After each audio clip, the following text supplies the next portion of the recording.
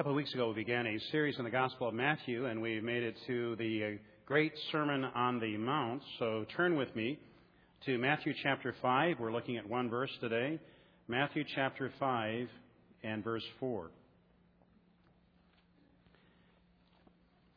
If you're reading from the Pew Bible, it's page 958 in the Pew Bible. Matthew chapter 5 and verse 4. Heavenly Father, as we come before you, we recognize that we are about to examine the most significant teaching that we believe Jesus ever gave. These words have had impact upon nations for years. It's easy for us to study them on Sunday morning and then forget all about them on Monday. But God, we recognize there's profound truth here that you want us to know and appreciate. We pray today then that you'll enable us to penetrate this truth, to understand it, to come to the point where we may be able to see how it is that we can apply it directly to our lives, and then this week to be able to enjoy the benefit that is ours when we live according to your word. In Jesus' name we pray. Amen. This last week I discovered that there is a city in China, Beijing, that is opened up a cry bar. The only thing you find in this cry bar is one sofa, a few tables, and lots of tissue. What the owner, one Lu Yong, discovered is that people in China would pay for the privilege of being able to go someplace to cry. So for $6 an hour, you can go to his cry bar and cry. Obviously, buying drinks is extra, but for $6 an hour, you can cry. To my amazement, I found out that in the Far East, there have been cry bars that have been cropping up all over the Far East, where people pay for the privilege of going someplace where they can literally cry in their beer. Obviously, what that suggests is that across the world, we haven't figured out how it is that we can deal with joy and happiness. And in America, don't know that we have it figured out all that well either, because I came across this article about New York City, that in New York there are 8 million cats and 11 million dogs. Now think about it. If there are 8 million cats, 11 million dogs, what do you do when your cat dies? Well, there aren't a lot of places in your backyard where you can dig up earth. New York is mostly concrete and blacktop, and so most folks don't know what to do when your pet dies. So the city of New York came up with a service where for $50 you could have a representative from the New York Public Health Department come out and take your cat or dog and dispose of it for you. Well, there are entrepreneurs everywhere. And there was a lady in New York City who decided that she would create her own service for the residents of New York for the meager price of $25, half the going rate of New York City. She would dispose of your cat or dog lovingly, of course, for you. And what she did is that she went down to the Salvation Army and for $2 bought an old suitcase. And then she would come to your home and she would put your beloved pet in her suitcase and then, carry it off lovingly to the New York City subway station, where she would put the suitcase down and then stand back from him a little bit of distance and look the other direction. And sure enough, if she waited long enough, there would be an enterprising thief that would come along, pick up the suitcase, run off, and then she would cry out, "Thief! Thief!" to make sure they'd run harder. And then, of course, wouldn't you love to have been there when the thief opens the suitcase and sees that smelly, decaying animal? Obviously, in America, we are pursuing happiness, not knowing where to find it. And part of that is probably because when we mourn and grieve, we don't know what to do with that either. And so, as we continue with Jesus Christ upside down thinking, we come to one of the most radical thoughts of all, where Jesus in effect says, "Happy are the sad." And you say, "Now wait a minute, that can't be true. Blessed are those who mourn, for they shall be comforted." How on earth can that possibly be true? And that'll be our challenge this morning, to see if we can examine more precisely what Jesus Christ is saying in this beatitude, to see if we can't figure out how it can be true for us Monday and Tuesday and Wednesday this next week. When I first looked at this passage, the first part of the week, my immediate reaction was that what Jesus Christ was talking about here are those of us who don't know Christ as our personal Savior. And what he's suggesting is we need to come to the point where we mourn our sin that is keeping us from Christ. And once we mourn our sin, confess our sin, come to faith in Jesus Christ, well, then we're going to be comforted. Now, the problem I had with that thought this last week was that as I considered it, I said, well, that's wonderful for those of us who are not Christians yet.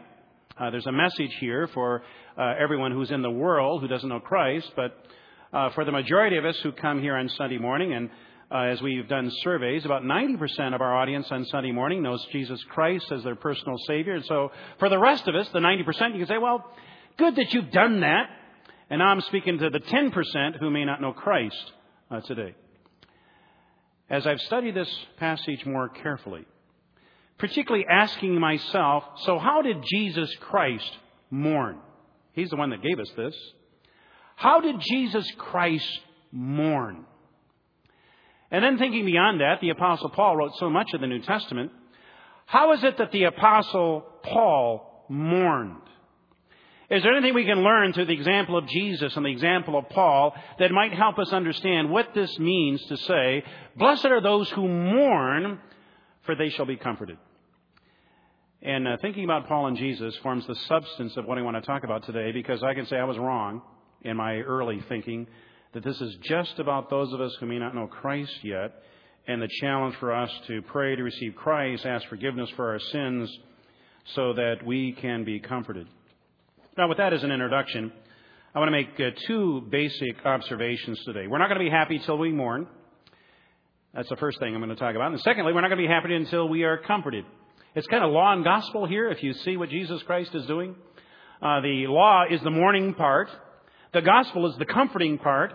And both those go together before we're going to be blessed or happy. So it's not just, if we are sad sacks, the Bible is saying, you will be happy. The comforting is a very important part of this, but the comfort comes after the mourning. So what does it mean to mourn? The word that is translated mourn only appears a handful of times in the New Testament. It appears a couple times where we see people mourning death in Mark 16:10 and Matthew 9:15. That shouldn't surprise us. Any of us who've lost a loved one, particularly someone very, very close to us, know that kind of mourning and grief. And it shouldn't surprise us this word is used in the New Testament to describe that kind of pain. In the book of Revelation, in chapter 18, in 3 verses in Revelation 18, there is a reference to mourning a city that is dead. And then finally, in Luke and Corinthians and in James, we see that it is mourning sin. Now, most New Testament commentators will zero in on this one and say, at a minimum, when Jesus Christ is saying, blessed are those who mourn, for they shall be comforted, obviously sin's got to be here somewhere. There's something about mourning sin as a Christian, or as one who is about to be a Christian, that ought to bring us comfort. So let's drill a little deeper into that one. So what kind of sin are we supposed to mourn that's going to give us comfort? Well, first thinking about the example of the Apostle Paul. In writing the book of Romans, he writes Romans as a Christian. The Apostle Paul says in Romans chapter 7 and verse 24, wretched man that I am, who will set me free from the body of death, or this body of death? And then, of course, blessed be that God through Christ Jesus has done this. But the Apostle Paul, as a believer, is looking at himself as a Christian. And he's mourning the fact that as a Christian, there's still sin in his life. He talks about the struggle between the old man and the new man throughout his epistles. And acknowledges that he doesn't want to lose that battle between the old man and the new man. But there are times when he feels like he's losing the battle. The other verse in Romans chapter 7, verse 19. The good that I would, I do not do. And that which I would not is the very thing that I do. And so Paul is struggling with his own behavior, saying, I want to be more like Jesus Christ. I want to grow. I want to conquer sin. But I continually am defeated by it. What am I going to do? And of course, the what that he is going to do is to recognize he needs power from the Holy Spirit of God. As you go on to chapter 8 of the book of Romans, the Apostle Paul says, if you try to tackle the sin problem as a legalist, I'm just going to try harder and try harder and try harder. Good luck. Because legalists are doomed to fail. But if we recognize that we're failing as Christians in our sin and we want to do something better, we want to become more like Christ, well, then you humbly come before God. You rely upon the power of the Spirit of God that you need, and then God will give you victory. That's basically what Paul says in the book of Galatians. That's what he says in the book of Romans, especially as he gets to his great teaching in Romans chapter 8. So with that, we can say here that 90% of us who know Christ, have you been mourning for sin lately? And as I thought about this last week, again, thinking about this personally, one of the problems I have is that we all love grace. We like to hear about grace. And you've heard the song we sing about grace. Oh, free from the law, oh, happy condition. Now I can sin and there is no perdition. So we sing that song and we don't think about our sin because we live in grace now. So just go ahead and keep on sinning. What does Paul say to that? Should I continue in sin that grace may abound? What does Paul say? God forbid! God forbid that I would do that. I need to grieve my sin. I need to be able to say, there is a better life for me. What's he saying in the book of Ephesians? Part of the problem for some of us as Christians is we don't know what's going on in heavenly places. That there's a battle going on for our marriage and a battle going on for our family, a battle going on for our walk in Jesus Christ. And God has given us all power and all riches and all might in heavenly places. So claim what is yours through Christ Jesus because you can. You don't have to live a defeated life. So claim the life in Christ that is yours. That's Paul's struggle. He says, by God's grace and through the power of the Spirit, I'm going to claim that life. And it starts with me mourning my sin. If I'm not in any way ready to say, oh, wretched man that I am, and longing for something more, well, I'm probably not going to be motivated to receive the comfort that I can get when the Spirit of God gives me those riches and power and might that Paul promises that we can get in Ephesians.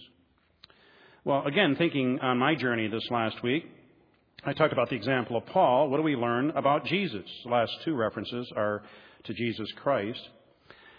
If there's a memory verse that if you're in third, fourth grade, you hope that your teacher assigns you, the best memory verse to memorize in the entire New Testament would be, help me out here, you all know it, let's say it together. Jesus wept. John 11:35. You're hoping that's the verse you get assigned. And we ask ourselves, in John 11:35, when Jesus is weeping, what is it that is motivating Jesus to cry? He's going to the tomb of Lazarus, and if you look at what precedes him going to the tomb, he knows he's going to raise Lazarus from the dead. So he knows Lazarus is about to rise, so he comes to the tomb and he's weeping at the tomb. It can't be because he's afraid he's never going to see his friend alive again, because he knows he's going to raise him from the dead. We already read that in the text. So why is it that Jesus Christ is weeping? Well, the only conclusion I can draw is that Jesus Christ sees Mary and Martha, two of his friends who are grieving. He sees the effect of sin on people that he cares about, and that touches the heart of God. I was convicted as I thought about that again this last week. It's so easy to be complacent about pain and suffering all around us. And we see that Jesus Christ, when he sees what sin has done to the world, the suffering and the sickness and the hardship that is evident in the world, sees what happens to people when their loved one dies, even in this case when he knows he's about to raise that loved one from the dead. When Jesus Christ sees that touches the heart of God. And I have to ask myself, does that touch my heart? Now, could that be part of the secret of understanding, receiving this comfort that Jesus Christ talks about in this beatitude? If I am not moved by what moves the heart of God, well, then I'm not going to be comforted by the comfort that God wants to give me. Well, the second incident, and my third point, coming from the life of Jesus Christ, is the second time he cries in Scripture, is found in Luke chapter 19 and verse 41. This time he is going to Jerusalem. It's his last journey to Jerusalem. You remember what happens as he sees the holy city? He weeps over the city. Now, why is he weeping over the city? Well, in this particular case, I'm not sure it's just because of the effects of sin. People are suffering and they're hurting and they're in pain. I think what he's doing here is now he's seeing a city that is full of sinners. And as he sees the city that's full of sinners, he's weeping for that city because he knows what their sinful condition means if they don't embrace him. He also knows what it means if they don't deal with sin. So Jesus Christ is weeping over the city of Jerusalem. And I have to ask myself yet another question. As I look at the city of Plymouth, the city of Minneapolis, as I look at the great cities of the world, if Jesus Christ would be weeping for Minneapolis and Plymouth as he sees the evidence of sin, am I moved by what moves the heart of God? This last week I came across this statement by Rabbi Zacharias, who in my opinion is one of the finest Christian apologists in the world, literally, today. He said on one occasion he was asked to speak on the subject of hell by Dr. Billy Graham. He said, I was not sure I was qualified. It's one of the most solemn truths in all the Word of God. As I prayed and as I studied, I was reminded of what Robert W. Dale once said. The only man I can listen preaching to on hell is D.L. Moody, because I've never heard him talk of it without breaking down and weeping. Now, could it be that the secret of joy and happiness, the secret of receiving the comfort of God is having the heart of God? Weeping for what touches the heart of God, being motivated by what it is that motivates our Savior. Now, that leads me to ask yet a second question for me in this section. Okay, so if the kind of mourning I'm supposed to be doing is mourning for personal sin, mourning for the effect of sin, mourning about sinners around me, well, how is it that I go through this mourning process? What's this grief look like? There's got to be a right way of doing it and a wrong way of doing it. What's the biblical way of doing it? John James and Frank Cherry have written a book on grief recovery, and they trace the story of a young boy by the name of Johnny. When Johnny was 5 years old, his dog died. Johnny was stunned, and he burst out crying, and his dad came into the room, and he said, "Johnny, it'll be okay. We'll get you another dog." Now, what did Johnny learn in that first encounter with grief? What he learned is, Johnny, what you need to do is to bear your pain and recoup your loss. That's what you got to do. So Johnny got a little older, met a girl as he got high school age that captured his heart, and then she dumped him. Now, he's brokenhearted by that, came home, and he was talking to his mother, and his mother said, "Well, Johnny, there are a lot of other fish in the sea. What you need to do is just go out and find another girlfriend." So what did he learn? Second valuable lesson? Well, what you need to do, Johnny, is bury your feelings, and you need to recoup your losses. That's what you have to do. Johnny got a little bit older, and now his grandfather died. This was the man that taught Johnny how to be a man. He spent countless hours with his grandfather fishing and talking about life itself. He was in school when he got the news. The teacher wanted to inform Johnny about what was happening, but she didn't know how to tell him. So she said, "Johnny, what you're going to need to do is go down to the office. You just wait there alone for a while, and your father will come and get you." So Johnny learned the third step in the process that we Americans have made our code for dealing with grief. You need to bury your pain, you need to recoup your losses, and you need to grieve alone. He came home from the office. He wanted to run up to his mom. And his dad said, no, son, you can't bother your mother right now. She is all alone dealing with her pain. You need to go to your room. So Johnny went to his room to grieve alone, to think about recouping his loss and to bury his pain. Bill Hybels, reflecting on this book, made this observation that if we get it straight now, here's the American way. Let's review. Bury your feelings, replace your losses, grieve alone, let time heal, live with regret, never trust again. Isn't that pretty much the American way? And then we wonder why we do not experience the comfort that God says we can have when He says, mourn, blessed are those who mourn, and they shall be comforted. What does God say? Turn with me to James chapter 4. James is the brother of Jesus Christ. This is another classic teaching passage on mourning. And here James is laying out for us what it is that we need to do. James chapter 4. Let's start with verse 7. Page 1198 in your pew Bible. James 4:7. Submit yourselves, therefore, to God. Resist the devil, and he will flee from you. Come near to God, and he will come near to you. Wash your hands, you sinners. Purify your hearts, you double-minded. Grieve, mourn, wail. Change your laughter to mourning and your joy to gloom. Humble yourselves before the Lord, and he will lift you up. So what's James saying?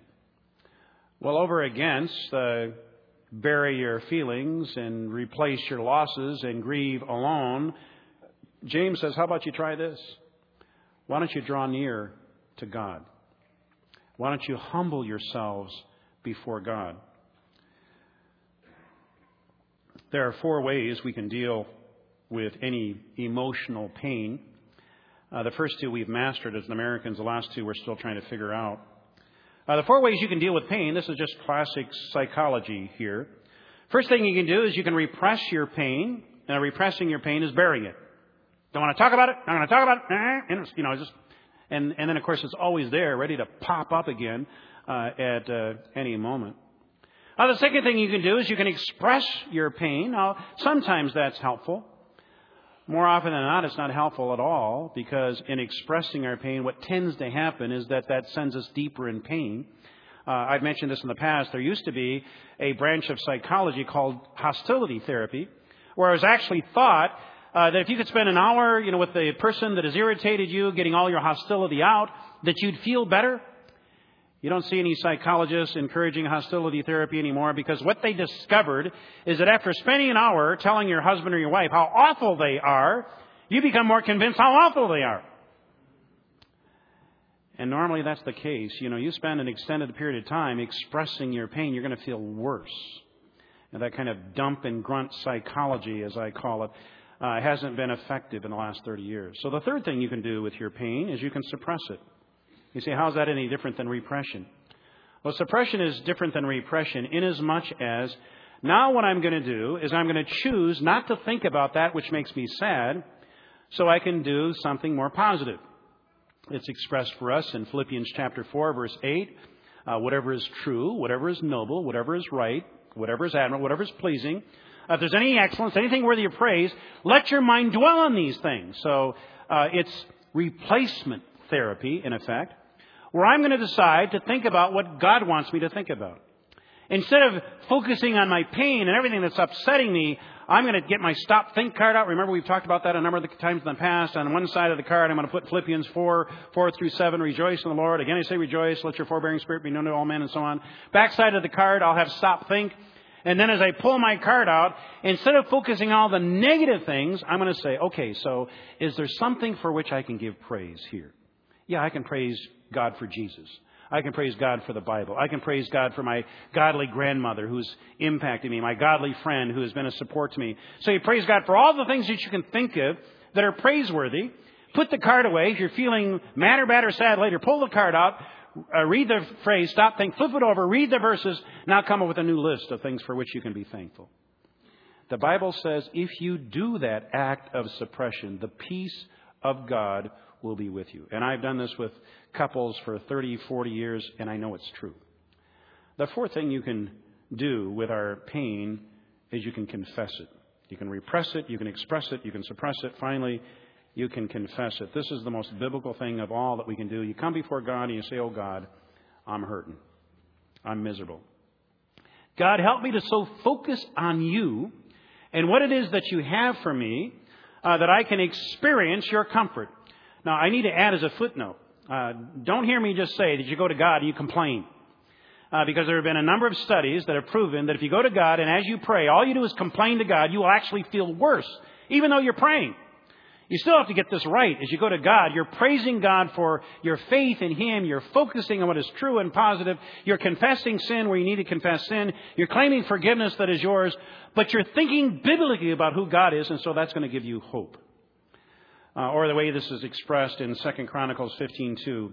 If you seek Him, He will let you find Him. And that gets at the heart of it. When you're going to God with your pain, what are you looking for? You looking to complain to Him about everything that's wrong? Or are you looking for a deeper, more profound relationship with God? Now, I wish I could get into this, but if you look at the wisdom books of the Old Testament, the book of Proverbs, the book of Ecclesiastes, Song of Solomon, the book of Job.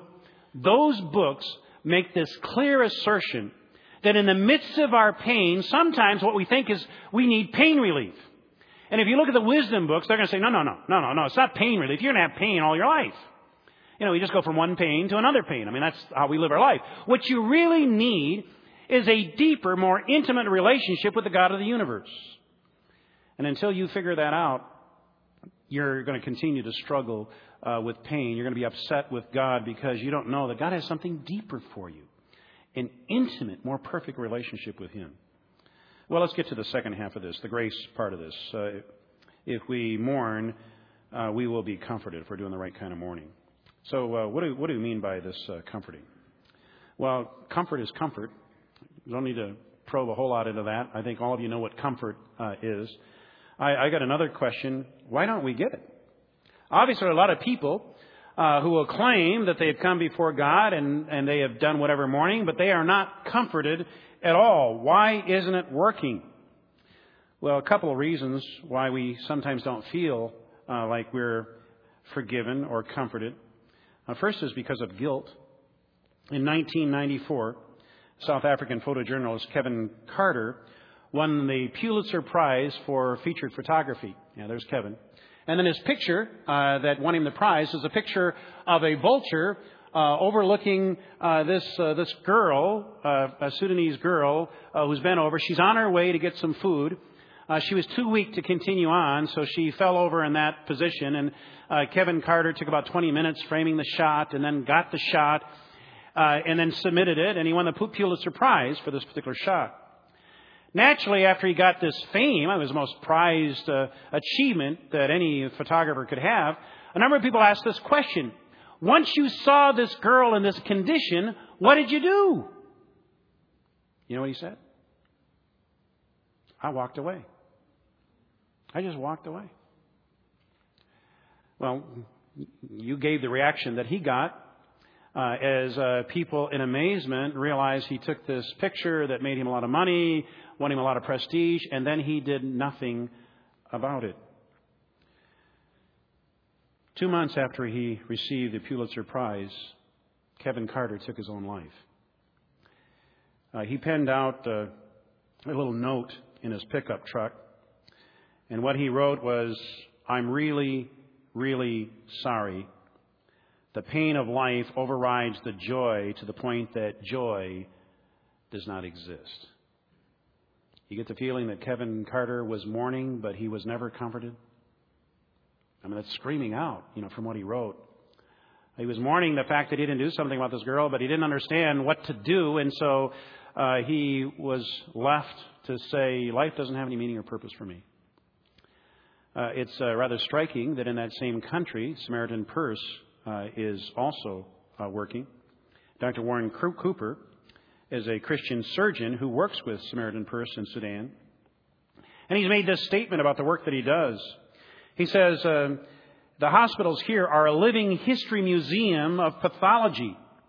There's sickness and pain that he sees everywhere. He's been asked the question, well, how do you keep on, doctor? And he says, I think it would be hard to continue doing this if you didn't have an ultimate sense of meaning to what you're doing. And what is it that gives Dr. Cooper meaning? Christ. You're not there to just do hospital work. He's there to help people understand that there's a Jesus Christ who cares about little girls who are suffering in Sudan. There's a Jesus Christ who says that there's a life after this one, and I came to die so that you might have assurance of life after this one. How else would you make any sense of doing work in a place like Sudan with this kind of suffering? Well, there's a second reason why I think sometimes we don't feel like we're comforted when we are mourning. And it's because of blame-shame game that we regularly play. This is kind of amazing at one level. In October of 2005, there was a convicted murderer in Romania who sued God for his troubled life, Pavel M. In his suit, he requested legal action against God, the resident in heaven, represented here by the Romanian Orthodox Church, for committing the following crimes: cheating, concealment, abuse against people's interests, taking bribes, and traffic of influence. Pavel also noted that God even claimed and received from me various goods and prayers in exchange for forgiveness and the promise that I would be rid of problems and have a better life. And according to his lawsuit, he said God didn't deliver on his end. Donald Drusky, here in the United States, also took God to court. A one-time employee of USX Corporation blamed God for failing to rectify the wrong done to him when he was fired in 1968. In his suit read, the defendant, God, is the sovereign ruler of the universe, and he took no corrective action against the leaders of his church and his nation for their extremely serious wrongs which ruined the life of Donald S. Drusky. For damages, Drusky asked for return of his youth, the skill of a great guitarist. I assume he wanted to be that great guitarist. The resurrections of his mother and his pet pigeon. Drusky hoped that God would fail to appear in court, allowing him to win his case by default. Now you can look at this and say, obviously these two guys weren't serious. They wanted to attract attention to themselves, but they were serious about this part. God let them down. And they wanted the world to know there's a God in heaven who has let me down. He gives certain promises in His Word that He doesn't keep. And it begs this question I've been raising through this message. Is it true? Is it true? When God says, blessed are those who mourn, for they shall be comforted, is that true? Turn with me to 1 John 1:8, and let's see if we can decide if it's true based upon what John says. What is it that we're supposed to do if we're going to receive this comfort? 1 John 1:8, page 1207 in your Pew Bible now. If we claim to be without sin, we deceive ourselves and the truth is not in us. How about the first thing you do is examine yourself? God cares about sin, so should we. Now here's the second thing you might do. 1 John 1:9. If we confess our sin, He's faithful and just and will forgive us our sins and purify us from all unrighteousness. Now there are times we confess our sins and we don't believe God. God says, I'm going to forgive you if you confess, and we confess, and God says it's done, and we don't believe it. Well, then that's our problem. That's guilt feelings we're living with. It's not based on what God says. God says He's going to forgive us. Notice what we see in the very next verse. If we claim we have not sinned, we make Him out a liar, and His word has no place in our heart. So we need to examine ourselves. We need to confess sin. And 1 John 2:3, here's the third thing we need to do. We know that we have come to know Him if we obey His commands. And what is in my opinion, has been a classic sermon preached in this church a number of years ago. David Stavros came and pointed out the problem that is so often evident in evangelical Christianity, wherein relating to the world outside the church, we tell the world that if you want to be a part of the church, you need to behave and believe, and then you get to belong. And that's very typical of what we do and say. David Stavros pointed out, and I think he's absolutely right, that if we examine Scripture carefully, we got that exactly backwards. Because God's message to the world is, you trust Jesus Christ, you get to belong. Once you know that you belong and your sins are forgiven because you confess your sins, you're going to be so overwhelmed by that, if you really confess, that you're going to say, I can't believe that Jesus Christ would accept somebody like me. And then that's going to lead to the second step in the process where you're going to say, I'd like to know what Jesus teaches. Where do I find out what Jesus teaches? Well, how about we read the Gospel of Matthew, maybe the Sermon on the Mount. Let's see what Jesus teaches. So now we're motivated to examine the teaching of Jesus because we've been overwhelmed by the love of Jesus. Once I've examined the teaching of Jesus, I'm still overwhelmed by the love of Jesus, I'm going to want to walk like Jesus walked, and I will behave. So behavior is not something I'm doing as a legalist. I'm not doing it because it's my Christian duty. I'm not doing it because some pastor made me feel guilty. I'm doing it because I'm overwhelmed with the love of Jesus, which leads me to study His teaching, which motivates me to walk as Jesus walked, which is the fourth thing we see in 1 John 2:6, where now John, pressing this home even more, makes this statement. Whoever claims to live in Him must walk as Jesus walked. And again, the must is there. Well, if you know Him, if you really know Him, if you experience His love, this is just what's going to follow as a result of it. And one last thing, 1 John 3:3, where John makes this statement. Everyone who has this hope in Him purifies himself just as He is pure. What hope is that? Well, that's the hope in Christ, that what Jesus said about His coming again, about His dying for us, that's true. So it's all about Jesus. It's not about your works. It's not about your behavior. It's about what Jesus Christ has done. That's the secret of this comfort. One last thing. When we mourn the effects of sin. Now, we're not talking about our personal sin. We're talking about Jesus weeping at the tomb of Lazarus. There are times it seems like that works, and sometimes when that doesn't work. Most of us know the name Marilyn Manson. Marilyn Manson would be one who would say it didn't work. Doesn't work. Marilyn Manson, in fact, has made this statement. Initially, I was drawn into the darker side of life, but it's really just human nature. I started to learn that everything that's considered a sin is what makes you a human being. All of the 7 deadly sins are man's true nature. To be greedy, to be hateful, to have lust. And I think Marilyn Manson is right with that. I think we do have a sin nature. Of course, you have to control them. But if you're made to feel guilty for being a human being, then you're going to be trapped in a never-ending sin and repent cycle that you can't escape from. And you're going to be miserable. Ultimately, you'll be living in your own hell. So there's no need to worry about hell because hell will be here on earth. Now, Marilyn Manson marks himself as a rather significant theologian in that statement. Now, there's much that he says that I think is wrong, but there's a lot of what he says that I think is right. I think it is our basic sin nature to commit all the 7 deadly sins. I think it's true that we need to be motivated to control sin. If you look at the statement, he's apparently not too motivated. Because he, in the end, says, if you try to control sin, you're going to be miserable because you go through this guilt, repent cycle that's going to commit you to a hell on earth. So just give up on controlling sin. Because who wants to live with this guilt and repent cycle that's going to make you miserable, make you feel like you're living hell on earth?